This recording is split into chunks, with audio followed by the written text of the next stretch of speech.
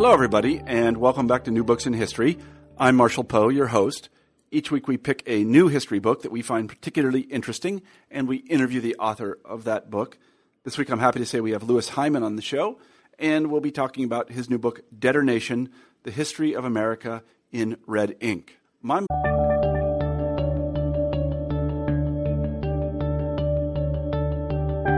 Hello, everybody, and welcome back to New Books in History. I'm Marshall Poe, your host. Each week we pick a new history book that we find particularly interesting, and we interview the author of that book. This week I'm happy to say we have Louis Hyman on the show, and we'll be talking about his new book, Debtor Nation, The History of America in Red Ink. My mother always claimed that she really had never borrowed any money. She did pay for almost everything in cash when she didn't pay with a check. She liked to write checks. Well, actually, I don't think she was telling the truth about that. She had borrowed a lot of money. Having been born in the 1930s, late 1930s, she grew up in an era in which consumer credit was expanding very rapidly, actually more rapidly than any other time in human history. And she had available to her many debt instruments that we have grown very accustomed to. And during her lifetime, many others appeared.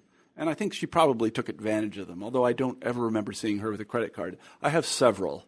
Louis Hyman tells the story of the expansion of consumer credit in the United States from the late 19th century to the present. And it really is an interesting story because at the end of the 19th century, it was very hard for an individual to borrow money. Banks really didn't lend to individuals. You could go and buy something on consignment, I suppose, or you could get a certain amount of what we would call credit at the grocery store. But other than that, you could not borrow money in large amounts. You could borrow against your farm, so to say, but you couldn't go and have unsecured credit extended to you. Obviously, that has all changed now, and Louis gets us from point A, no credit, to point B, universal credit. And he's also able to tell us some very interesting things about what has happened recently with the securitization of many different kinds of credits and the reasons why those debts are being defaulted on and the consequences thereof. So it's just a great pleasure to talk to somebody, a historian who knows everything about these things and can give us some historical insight into the situation in which we find ourselves today. So I really enjoyed talking to Louis today, and I'm sure that you'll enjoy the interview. And without further ado, here it is. Hi, Louis. Hi, Marshall. How are you today? I'm doing very well. How are you? I'm very glad to hear that. I should tell our listeners that we have Louis Hyman on the show today, and we'll be talking about his terrific book, Debtor Nation, The History of America in Red Ink. I have to say this is really a very significant book in the sense that it tells a kind of secret, I would call it almost a hidden story. We all have grown very accustomed to using many, many debt instruments, and we're all probably in debt in one way or another. But it wasn't always so, and this is something Louis points out. Actually, it wasn't always so, even quite recently, at least in historical times, and there was really something of a revolution in human affairs that happened, I guess, first in the United States, starting in the first part of the 20th century, and it has proceeded until today, such that, as I say, we all have little cards in our pocket that we can give to people, and people will give us credit for seemingly for nothing. So it really is a very significant thing in the way that these credit instruments have infiltrated our life, I guess I would say. And they've obviously been in the news recently with, well, I don't know how to put it. Either they're predatory lending or people aren't smart about lending or something like that. I don't know. We'll talk to Louis in a little while. Louis, why don't you begin the interview by telling us a little bit about yourself? Sure. I was born and raised in Baltimore, Maryland, and then I went to college at Columbia University, where I studied history with Elizabeth Blackmar and Eric Foner. And after I got my BA, I had the good fortune to go to the University of Toronto, where I had a Fulbright to study Canadian labor history. And then after my time in Toronto ended, I went to get my PhD at Harvard University, where I studied under Elizabeth Cohen and wrote a dissertation, also titled Debtor Nation, about the history of the rise of debt in modern America. And my committee was also comprised of Sven Beckert and Neil Ferguson. Mm-hmm. I see. So let me ask a question that I think I learned this online. I'm not sure, and it may be incorrect. You were also a math major? Is that right? It's true. It's my dark secret. I studied math as an undergrad in addition to history. Yeah. And That's interesting because I like it. I'm a director of undergraduate studies here at Iowa, and people come to me and they say, I want to be a double major. And I say, what are you going to major in? And they say, well, I'm going to do a history and poli-sci or history and sociology or history and I'm like, don't do that. That doesn't make any sense. And I always say that to them. Now, if you were doing history and math, that would be something that might be interesting to an employer because it shows two very different skill sets. So kudos to you. That's what I say. Thank you. Yes. I highly recommend it. And as much as I try to get away from math, I ended up doing some, even dare I say, quantitative methods in my work. Yeah, I hope it doesn't show up in the writing, but it is in the book. There are p-tests and t-tests and p-values and all the fun various forms of math that you can use for history are in the book. I did something similar to that, not to toot my own horn, in a book that I wrote that is very little read. Actually, it's a 2-volume book that is very little read, and I gave it to one of my advisors after I'd finished it. This is my second or third project, and it has lots of tables and charts and statistical tests in it, and it has formulas and things like that. And he looked at me and he said, "Are you going to put this in English?" I felt very bad about that. It is certainly a problem. Turning all that math into readable narrative, which I hopefully have done. No, you've done it. I did not. I definitely did not do it. I can tell you that for a fact. But anyway, let's talk a little bit about the origin of the book, which was your dissertation, I guess. How did you land on this particular topic? Well, I started looking for a topic in 2003, so when the current financial crisis was but a glimmer in Alan Greenspan's eye. And I had studied a lot of labor history, and I'd studied a lot of consumer history, and I was trying to understand, the everyday economic lives of working class people. And I began to think, well, what's really important to that life? And I thought about consumer credit. And I went to the library, as we all do, and tried to find out what had been written. And there was Wendell Calder's wonderful book, but it ended in 1930, and it was largely a cultural history. As most people do, I said, well, there's a period after that, and maybe it's not just about culture. And so that's how I started my project. And from the inception, it was really much more grounded in political economy than in sort of the culture of consumption, which is how a lot of histories of consumption are written, of course, in terms of culture rather than in terms of capital. Well, it's a fascinating read. I can tell people that. I want to begin talking about an era that is remembered by almost no one now, I would say, and that is the era in which individuals really couldn't borrow money. Can you talk a little bit about what it was like to try to borrow money in the late 19th, early 20th century in the United States? Sure. Even though the book is predominantly about the 20th century, I think it's really important to contrast it with what came before. People have always borrowed. People have borrowed from their relatives. People have borrowed from their bosses. But what changed in the 20th century was that borrowing became big business. It moved from the margins of the economy, from the province of loan sharks and, small-time grocers, to being something that could be resold and invested in like any other kind of financial instrument. So the story of my book is really how this happened, how debt in the late 19th century was something you could get from, a store, but it wasn't really something that was profitable to give to consumers. People lost money on it. Or you can borrow it from loan sharks, which was very profitable but illegal. So I begin the story talking about a loan shark named Mackey, who eventually goes on to found, with the legalization of small loan lending in the 1920s, goes on to found the first small loan company to have an IPO, something called the Household Finance Corporation, which even existed throughout the 20th century and was at the center of the subprime crisis.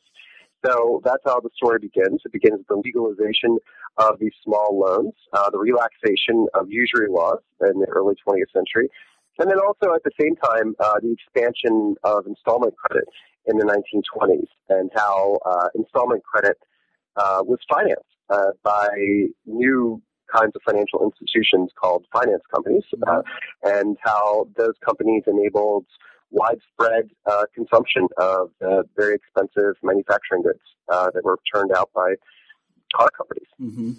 Why don't we talk just a little bit about Mackey, because he's a colorful character. I don't know whether to put a black hat on him or a white hat on him. Was he a loan shark? He was a loan shark. He ran. Now, the interesting thing about loans is that they're illegal. You could lend people money, just not at rates that were profitable. So you could have shops all over town, as he did eventually after he expanded his business in Chicago. But what was illegal about them wasn't that they existed, but that they lent money at egregious rates. So it was sort of this quasi-legal kind of business. And he operated under many different fronts. And so one of the things I talk about is how a bunch of progressive reformers got together and centered around the Russell Sage Foundation to raise the legal rate of interest to about 3% per month, or about 40% a year, which would allow small loan companies to form that would compete with these loan sharks, and which the loan sharks lent at rates of up to 300% a year. The reason why they needed such high rates of interest as we see today, it seemed very high to us today, is because it was very difficult to find out if someone was a good credit risk. This is before Social Security numbers, this is before FICO scores even. I mean, how do you find out if someone will pay you back? So it was very expensive it was just as expensive to find out if someone was going to pay back for lending them $100 as if you lent them $1,000. So these costs, these transaction costs, really ate up a lot of the profit. And so when these reformers pushed for the legalization, to their chagrin, across the country, loan sharks took some of their business, legitimate. They began to use their experience in lending. They used their shops and their capital to set up legal lending shops across the country. And these businesses, like I said, eventually became what for Mackey became Household Finance Corporation. And in the end, the reformers resigned themselves to the fact that even though they were opposed to these loan sharks, they were happy that these loan sharks then were doing legal business that could be regulated by the state. Mm-hmm. Mm-hmm. I think one question that all of our listeners will have is, we probably, I don't know if all of us, but many of us have had the experience of going to our local bank and getting a loan. What did banks do prior to the invention of these credit instruments? Could you go into a bank and get a loan? So, you could if you were a businessman. So you could go to a commercial bank and get a loan called an accommodation loan. And bankers would so if you were a big shot and had your own company and you did a lot of business with the bank where people would borrow for business all the time, right? Because you want to give money for business, they make more money on the money and they can pay you back. Whereas if you give money to somebody to borrow for consumption or to make ends meet, why would they pay you back, right? This is sort of one of the fundamental insights is that you could, of banking in the 20s and 30s, was that you could lend money to workers, salaried workers, and they would be able to pay you back, and that you were not lending money to be invested in something productive, like a business. So the bankers would give accommodation loans to their good customers, but they hated doing it. There was no interest usually, and they would rarely be paid back. They would sort of they would refinance these loans over and over again. But for average people, banks wouldn't lend to them. In fact, the first personal loan departments of banks were set up in the late 1920s, so 1928-ish. Citibank, the National Citibank, the forerunner of Citigroup today, set up the first personal loan department as a public relations stunt to reach out to working people in New York. They didn't really expect to make any money. It was very complex.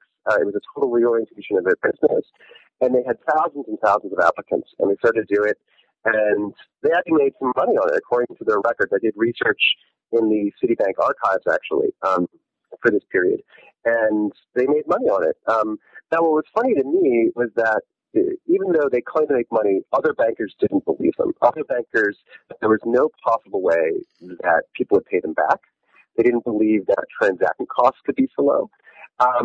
What changed all that was actually an unexamined part of the FHA. So when the FHA is created in 1934, before they start lending home mortgages, which I think we're all very familiar with, they had something which is called the Title II loan program. They had something called the Title I loan program, also known as the Better Housing Program, that was to enable banks to lend money risk-free to homeowners so that they could improve their houses with newfangled devices like oil burner and to repair their roofs and stuff like that. Banks, and you can see this in the records of the correspondence between the head of Citibank and the head of National Citibank and the head of Bank of America, really didn't have places to put their money. Businesses were not borrowing during the middle of the Great Depression yet, so banks needed a place to put their capital. So what's interesting is this program is created by the federal government to allow these banks to lend money risk-free. If consumers default, the government will arrange a complex insurance scheme so they'd be paid back the principal and bonds. These banks start to set up these personal lending programs for housing, but then they realize, well, if I can lend Joe Blow $500 for his house and he pays it back, why can't I lend him $500 for anything? Because, in fact, all these borrowers paid back the money that they borrowed. And through this program, this Title I loan program, banks discover that they can make money on personal loans. And then it expands out from there. Bank of America then rapidly expands its operations into car financing and home financing and other kinds of loans to consumers. And consumer lending really takes off in the late 1930s from banks as they learn how to do this through the federal government. And so the common wisdom of the late 20s gets totally turned, the common sense of the late 20s gets turned on its head by the late 1930s through federal policy. And it's just a really marvelous, crazy inversion that you see of this kind of lending thinking and lending practices. And you can really see the operation of the federal government reshaping how capitalists think about lending through this program. Mm-hmm. Yeah, I mean, you mentioned a number of different factors that drive the expansion of credit from investment credit to consumer credit. One of them you've already mentioned. The other one I kind of want to talk about is buying large, durable goods. One of the difficulties that, as you explained, that the makers of large, durable goods had is that the price point was too high for people of modest means to get in. So then they start to extend credit themselves. Maybe you can talk a little bit about that. I'm speaking specifically of car companies. Sure. Until 1919, most cars were sold for cash, full stop. I think that's an important thing that we have to realize. It's only in the 1920s, in the early 1920s, with the recovery after the war, that Americans begin to borrow for cars. So initially, finance companies for consumers were local. They were fly-by-night operations. They were just people realizing that they could make money giving people money to buy cars. Companies like GMAC were set up to finance dealerships so that they could finance the inventories of cars coming out of the factory so that the factories could run 24 hours a day throughout the year, and the car companies wouldn't have to hold that inventory. Within a couple of years, these finance companies realized that they can also make money by lending to consumers. And by the mid-1920s, GMAC is lending money to millions of consumers around the country, enabling more Americans than ever before to own cars and enabling their factories in turn to turn out all those cars for sale. And I think this is an important point, that a lot of these early forms of financing are to enable profits to be made on manufacturing. Mm-hmm. That financing was very rarely an end in itself outside of banks and these outside of small loan companies. For a lot of the borrowing that Americans did, which is mostly on installment credit, it was a way to drive the profits of manufacturing. That was the real profit center of capitalism. These other kinds of things were really ancillary to that main driver of profit. Mm-hmm. Explain, if you will, what installment credit is. Sure. Installment credit is a form of credit where you borrow a large amount of money to buy a particular good. A contract is written up. So if you buy a car, you borrow a substantial fraction of the value of the car, and the person who lends you the money has the right to repossess that car if you don't pay them back. Mm-hmm. And it's called secured debt. And it's very different than the kind of debt most of us have today on credit cards, which is unsecured debt. They can't repossess socks you buy or the lunch that you bought. So it's a secured form of debt. And it makes sense when goods have lots of value in resale. Mm-hmm. So you can resell a car. I mean, obviously now you can resell a car. But you can't really resell a washing machine that easily, right? Mm-hmm. You can't resell a vacuum cleaner. Whereas in the 1920s, you could easily resell nearly all forms of durable goods, furniture, et cetera, et cetera. It's before the era of cheap manufacturing. So it's a very different era, and in this era where you can repossess and resell goods, installment credit is particularly suited to that kind of manufacturing and consumer economy. Mm-hmm. And one of the reasons it expanded was that it had such a great moral valence, getting back to culture. Installment credit allowed you to budget for your purchases over time. So budgets had this aura of respectability, planning, a lot of financial schools would tell you that everything is okay if you can budget for it. And they still tell you that today. One of the things I talk about in the book is about how budgets, while they discipline your spending, they don't discipline the economy around you. Mm-hmm. If things are uncertain in the economy, no matter how well you budget, you can't control for it. So that's one of the things I talk about. Anyway, so that's what installment credit is. I was going to, that's actually a nice segue. This is all borrowing against future income, so to say. And it might make perfect sense from the point of view of the individual, but as you've just pointed out, what happens and what happened in 1929 when the prospects for future income for millions of workers decline precipitously? That is, they could no longer make their payments. Yeah. What actually happens in the Great Depression, surprisingly enough, is that most people do not default on their installment credit. They do not default on their small goods. They default on their mortgages, but that's less a function of unemployment than the fact of the way the mortgages were structured. So that in going into the 1930s, a lot of mortgages were balloon mortgages, which means that they had to be refinanced every 3 to 5 years. Who were dependent on the availability of help to refinance those loans.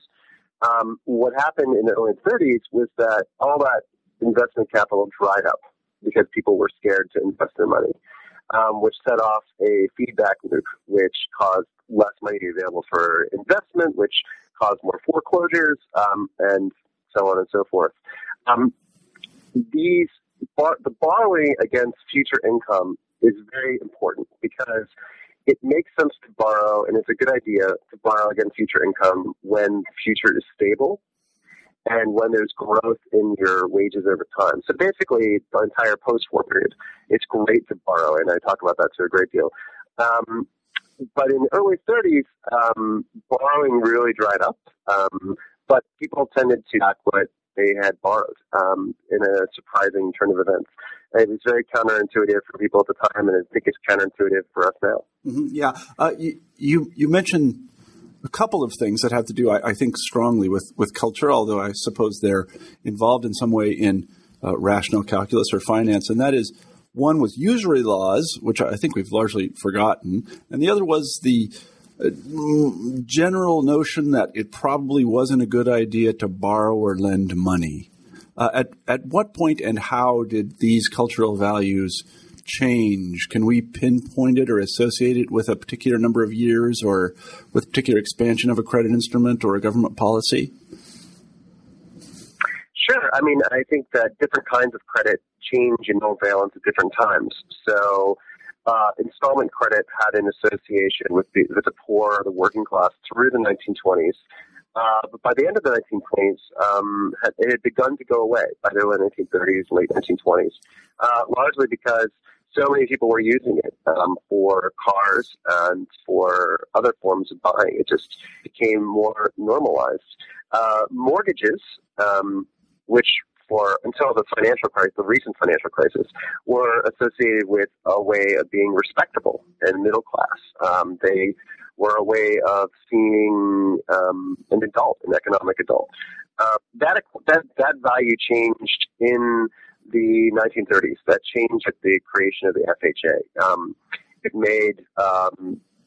lent federal authority to borrowing. It made it part and parcel of good citizenship to be in mortgages, to have a mortgage.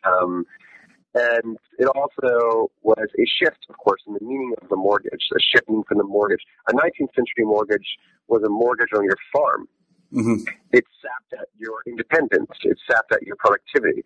A mortgage in the 1930s was a mortgage to enable you to live your consumer dream. So it is a cultural shift, but it's also a shift in the way that the economy is organized from an agricultural to an increasingly urban industrial one. And of course, there's a shifting of credit cards in the 1980s, right? In the early 1980s, late 1970s, credit cards are seen as the province of the rich. They're a way to be flash and mall. But by today, of course, credit cards are a sign. Maybe you don't have your stuff, all your finances together that you have to borrow. They're a sign for repute. So the cultural meaning of finance really depends on the cultural context, who has access to them, as well as the changes in the economy. At what point we've touched on this a little bit, but I want to be very clear. At what point did the government, that is the parties themselves, come to understand that having credit available to consumers was in the best interest of the entire republic? I think it was during the New Deal. And I say that because there were arguments by policymakers on both sides of that. How long should we make amortized long-term mortgages for? The idea that you could be in debt for 15 years for a house seemed unconscionable to a lot of people in the Federal Reserve, people at the FHA. But it was seen as a way to expand home ownership. It was seen as a way to stabilize this careless refinancing so that it was longer than the business cycle. It was seen as a way to enable people to save in a structured fashion. So I think that's really when it changes. It changes in the 1930s through federal policy. Were there people that railed against this and said, this is a terrible idea. We're teaching people to act immorally. They're going to borrow money that they'll never pay back. They're going to be corrupted by this.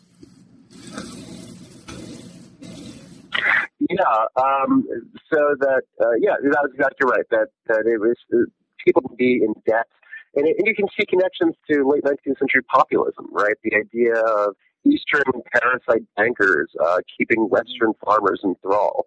There are other connections to this. And you even see it in the kinds of choices some people make. So Henry Ford does offer consumer finance through the 20s. And it's one of the reasons that Ford sort of loses share to GM. And he doesn't do this because he doesn't want to, Ford is famously anti-Semitic, right? But he has a sense that, and I think historians usually write this as just a quirk, a strained aspect of Ford, largely independent from his business. But when you realize that he thought of Eastern banking as Jewish, and that he himself was one of the loudest, most vocal Semites in America, and Ford Motor Company did not offer credit, you start to see connections being made between the operations of very important American corporations and these cultural ideas of credit, not just at the sort of pro level, but also at the lender level. That's very interesting. Tell us a little bit about what happened to the credit system during and in the run-up to World War II. So during the 1930s, you have as I said, the sort of expansion of personal loan lending by banks. You also have the creation of the FHA, which I think historians are more familiar with. I write about it in its relationship to the creation of new forms of investment by capital. You also have the formation of Fannie Mae in 1938, which creates a secondary market for mortgages up until the creation. Basically what happens is that the FHA standardizes the home into a commodity. So before the FHA, every house was an individual house. It was unique and had to be evaluated locally. The FHA created a standard system to evaluate housing so that people in Texas could be evaluated by people in New York. When this happens, it's similar to what Bill Cronin writes about with the sort of grading of corn.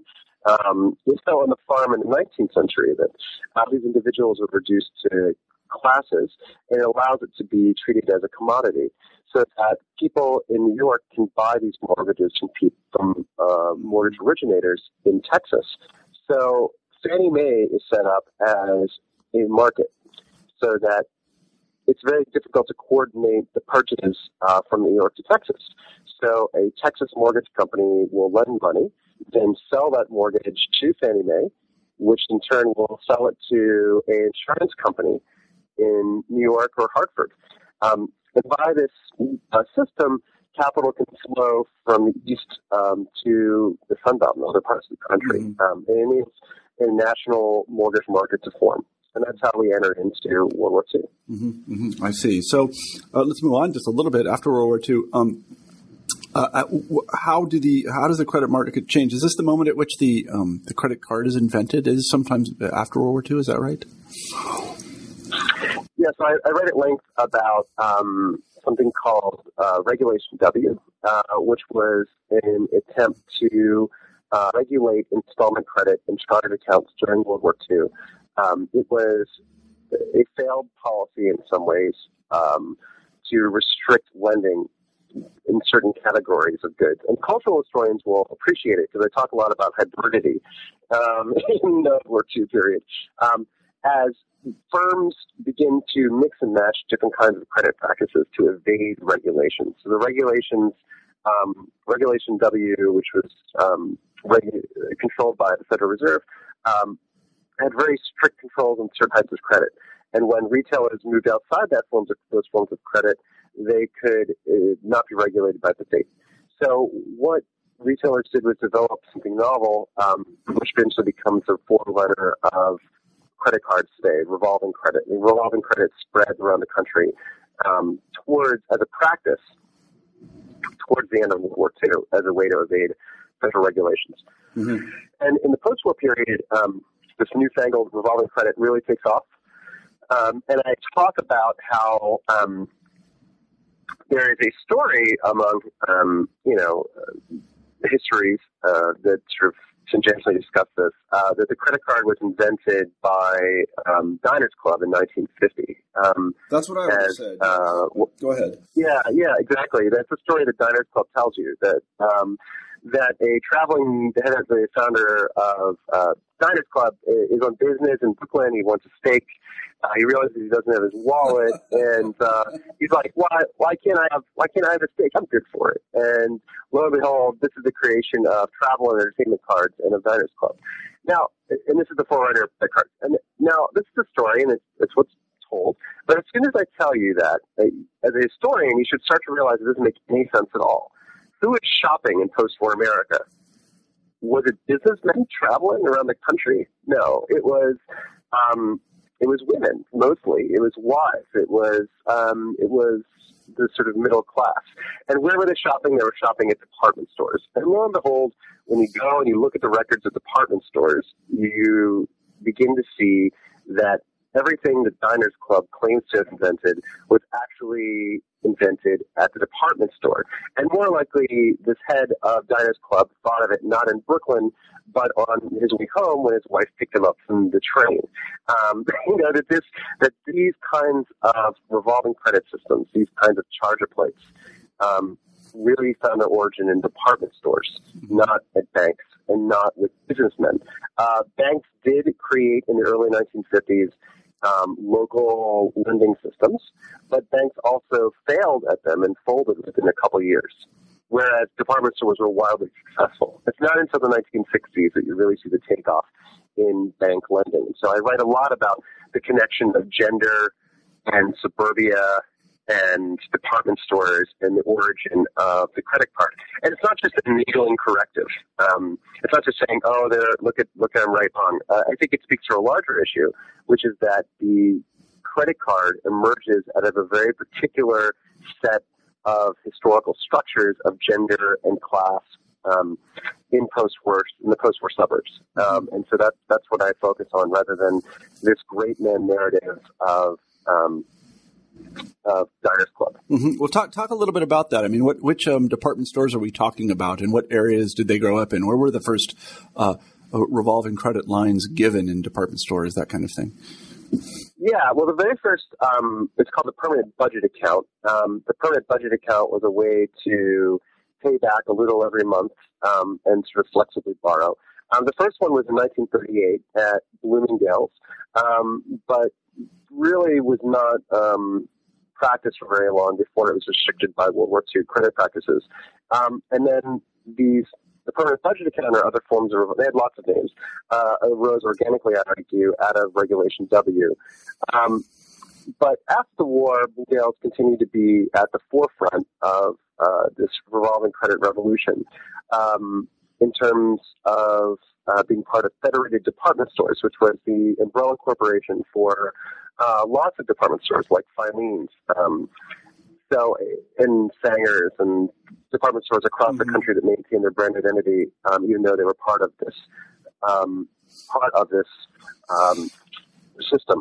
So what happens is that for most of the 40s and 50s, these revolving credit systems were used to promote sales in the stores, and they were very good at promoting sales so that people who bought on these revolving credit systems consume more than those without them.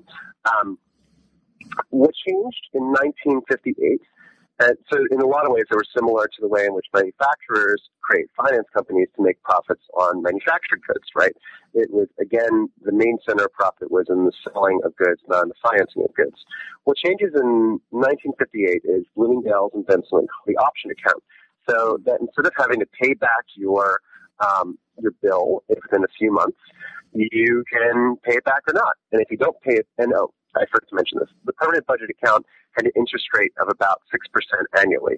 So it allowed credit to be extended, but it didn't allow profits to be made. It was sort of a big even convenience thing. It was like gift wrap.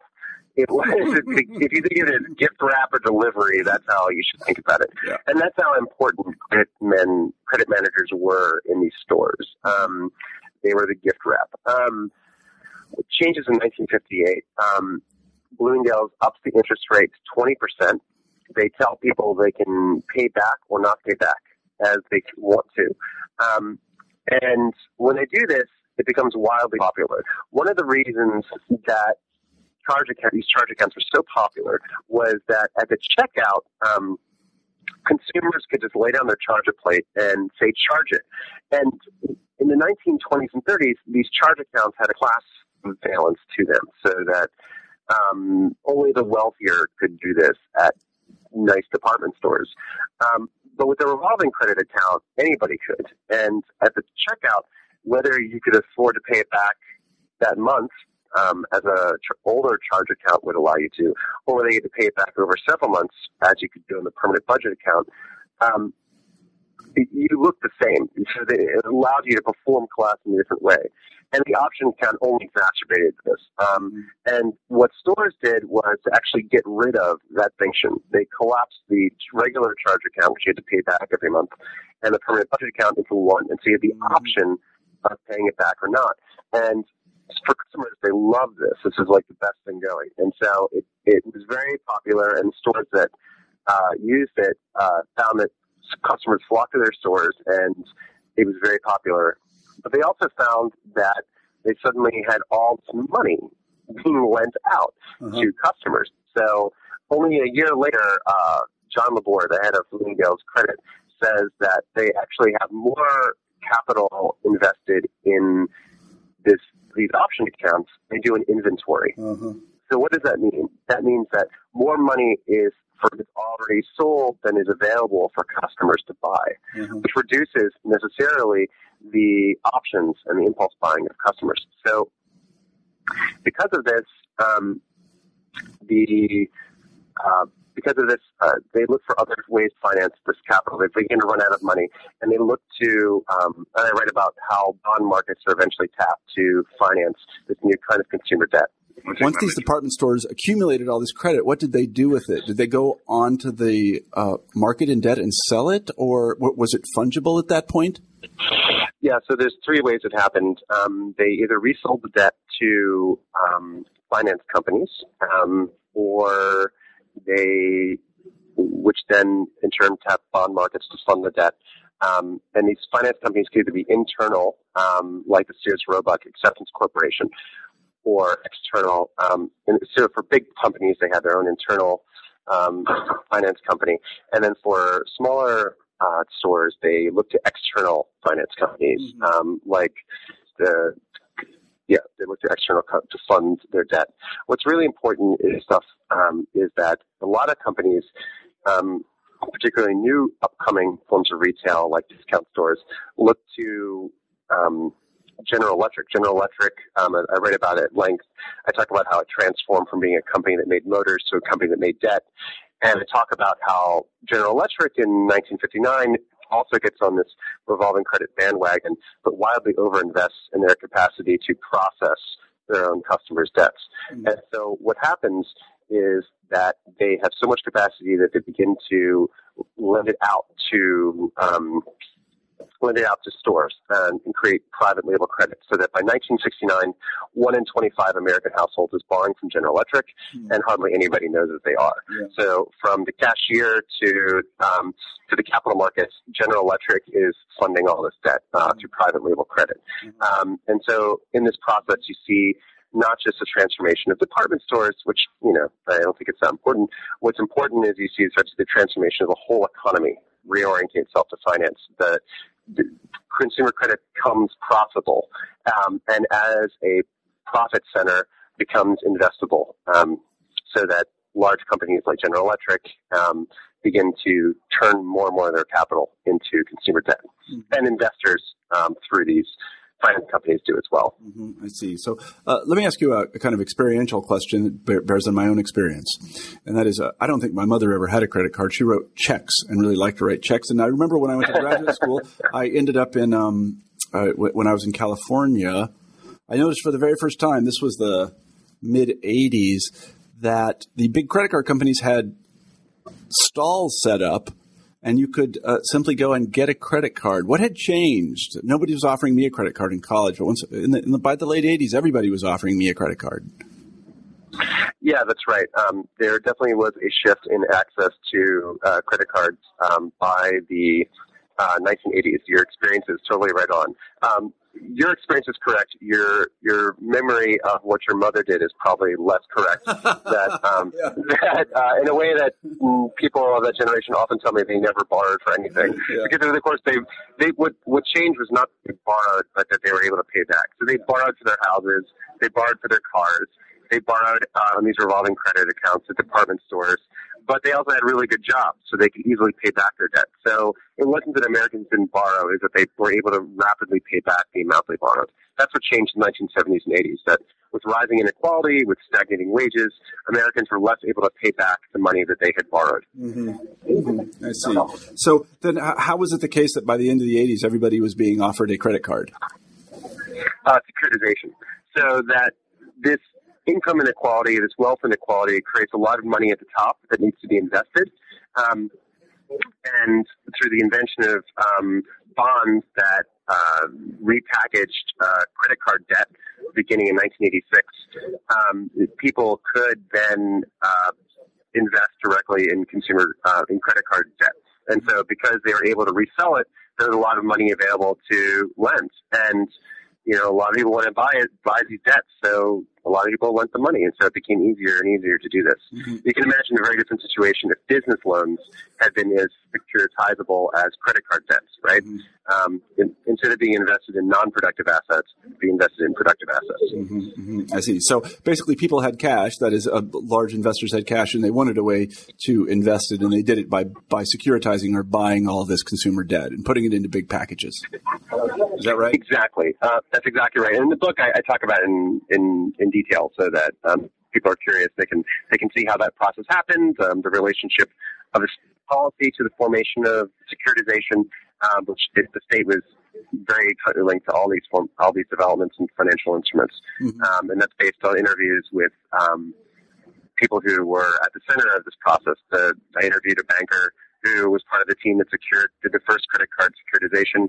I also interviewed the former head of Citibank from the period, John Reed, who told me about his experience in the rise of credit cards. So it's based on oral history as well as archival sources. Mm-hmm, mm-hmm. No, I see exactly what you're talking about. So before I let you go, we've taken up a lot of your time. I want to get your take on what has happened recently. We've gone through a kind of a debt crisis. People can no longer pay their debts, and large institutions fell as a result of it. Can you give us the historian's take on what happened a couple of years ago when the credit markets failed? I think that suddenly people realized they were on a house of cards, that they couldn't substitute credit for wages anymore, that the fact that people were borrowing from their houses to make up for what they lacked in their jobs finally all came to a head. And I think that's what happened. I think that there was a lot of money at the top that wasn't being, money at the top was willing to lend money to people at the bottom, but they weren't willing to pay them wages. And because of this, people at the bottom both wanted to get leverage to get ahead, but there was also money available for them to borrow, so it fed on itself. And I think that income, investment, inequality, the three I's, they all go together in the story of the financial crisis, which I write about in the book. Right. So had there been better jobs available with better wages, then we wouldn't be in this problem. Is that the short course? Yeah, and that's a short, if we had figured out ways to securitize investments that produce good jobs instead of securitizing non-productive investments, then all that money that flows into credit cards would have flowed into factories and businesses. Not just factories, but things that create value rather than things that just are things already sold, as John Lebois reminded us in 1959. Yeah, no, I see. That's interesting and consistent with what I know. I mean, I was borrowing money to buy a house and then houses in the 1990s and early noughts, and I did notice that it was quite easy to get a loan, even with a relatively modest professor's income. I won't tell you how much money they loaned me, but it was many multiples of my annual salary, and this did surprise me. I mean, I paid it all back, and everything is fine. But it was eye-opening when I could see that I could basically borrow into the seven figures. That just didn't seem to me right. But and it's supply driven. That it's not just about. I think too much of this crisis is framed in terms of the borrowers and not the lenders, and not just the lenders as bad apples, right? Not just a few tricksters and hucksters, as we know, have always existed within capitalism, but what makes the conditions of possibility such that they have all this money to invest, that they have all this money to lend to professors who, I'm not happy you have a house, but, I mean, it's, as a grad student, I could get a car loan for $50,000, right? I mean, that's totally insane. That is insane. So let me ask you this again. We've taken up a lot of your time, but I kind of want to know what you think. They've passed some legislation recently about this. I have not read it carefully, but I imagine you have. Is the problem fixed or ameliorated, or are we right back where we started? The problem is not fixed. The main problem, which is inequality, has not been addressed at all. There's a belief that you can just fix the particulars, reform this institution, or throw that guy in jail, and then it'll all go away. And the main problem is that for the last 40 years, we've been substituting credit for wages. And until we address that fundamental problem with an organization of American capitalism, this will happen again and again.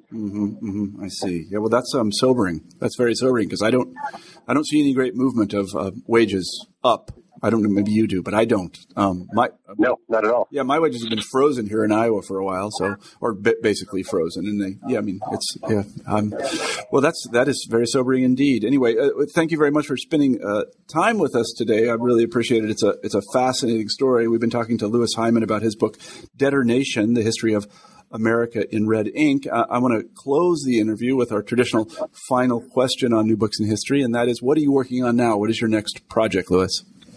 My next book is on the history of temporary workers, looking at the reorientation of American capitalism to the use of temporary laborers, both day laborers, office temps, and management consultants after 1970, and the sort of rise of a more volatile labor market. Yeah. It's funny because I was going to wax biographical for a second. I've basically been a temporary laborer my whole life. I think the longest I had a job was like 7 years. So, I know just what you're talking about. My mother worked in the same place for 30 years. She worked for a school district, and it was. It's a generational shift. It's something that it goes at these issues again of inequality and income that I'm so concerned about. Well, Lewis, good luck on the project, and I hope we get a chance to talk to you when it's done. Thanks so much, Marshall. Thanks for having me on. Thanks for being on the show. All right, bye-bye. Bye-bye. You've been listening to an interview with Louis Hyman about his new book, Debtor Nation, The History of America in Red Ink. I'm Marshall Poe, the host of New Books in History. I hope you have a great week.